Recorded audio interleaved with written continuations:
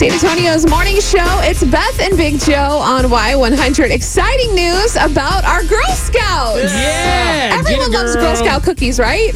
Majority of the flavors, yes. What's your favorite? Oh my gosh, Samoa's. Oh, they're so good. And the peanut butter. We're going to have to argue about that because everyone knows it's Thin Mints. But get to that in a second. Get those. Oh, I hate those. Hold on. So they just announced that they have a new cookie flavor. Usually they do a new one every year. This year it looks absolutely delicious. It is called Toast Yay. Yeah, or is it Toast Yas? However you want. It's shaped like a little slice of bread. It has the little Girl Scout crest emblem on it. And on the backside, it has icing. Nice. Doesn't that sound good? It sounds tasty. Little slices of bread with icing. It's going to be the Toast Yay cookie. And cookie season, it doesn't start until January. But the good news is this year, the Girl Scouts have gotten creative.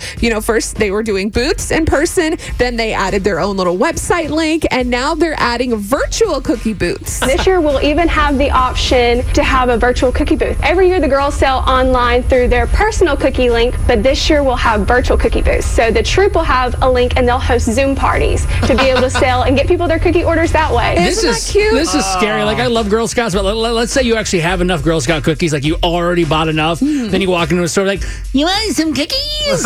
And you're like, oh, I don't have any cash. There's like, you can They swipe. have cards, yes. I'm like, oh my gosh, what do I do? It's amazing. I can't lie to a little girl. I remember trying to sell Girl Scout cookies when I was a kid, and it was so tough because there were always those girls in my troop whose moms were really involved, and they would take the cookie sheets to their job, and then all the coworkers would buy cookies, and then the more cookies you sell, the more badges you get.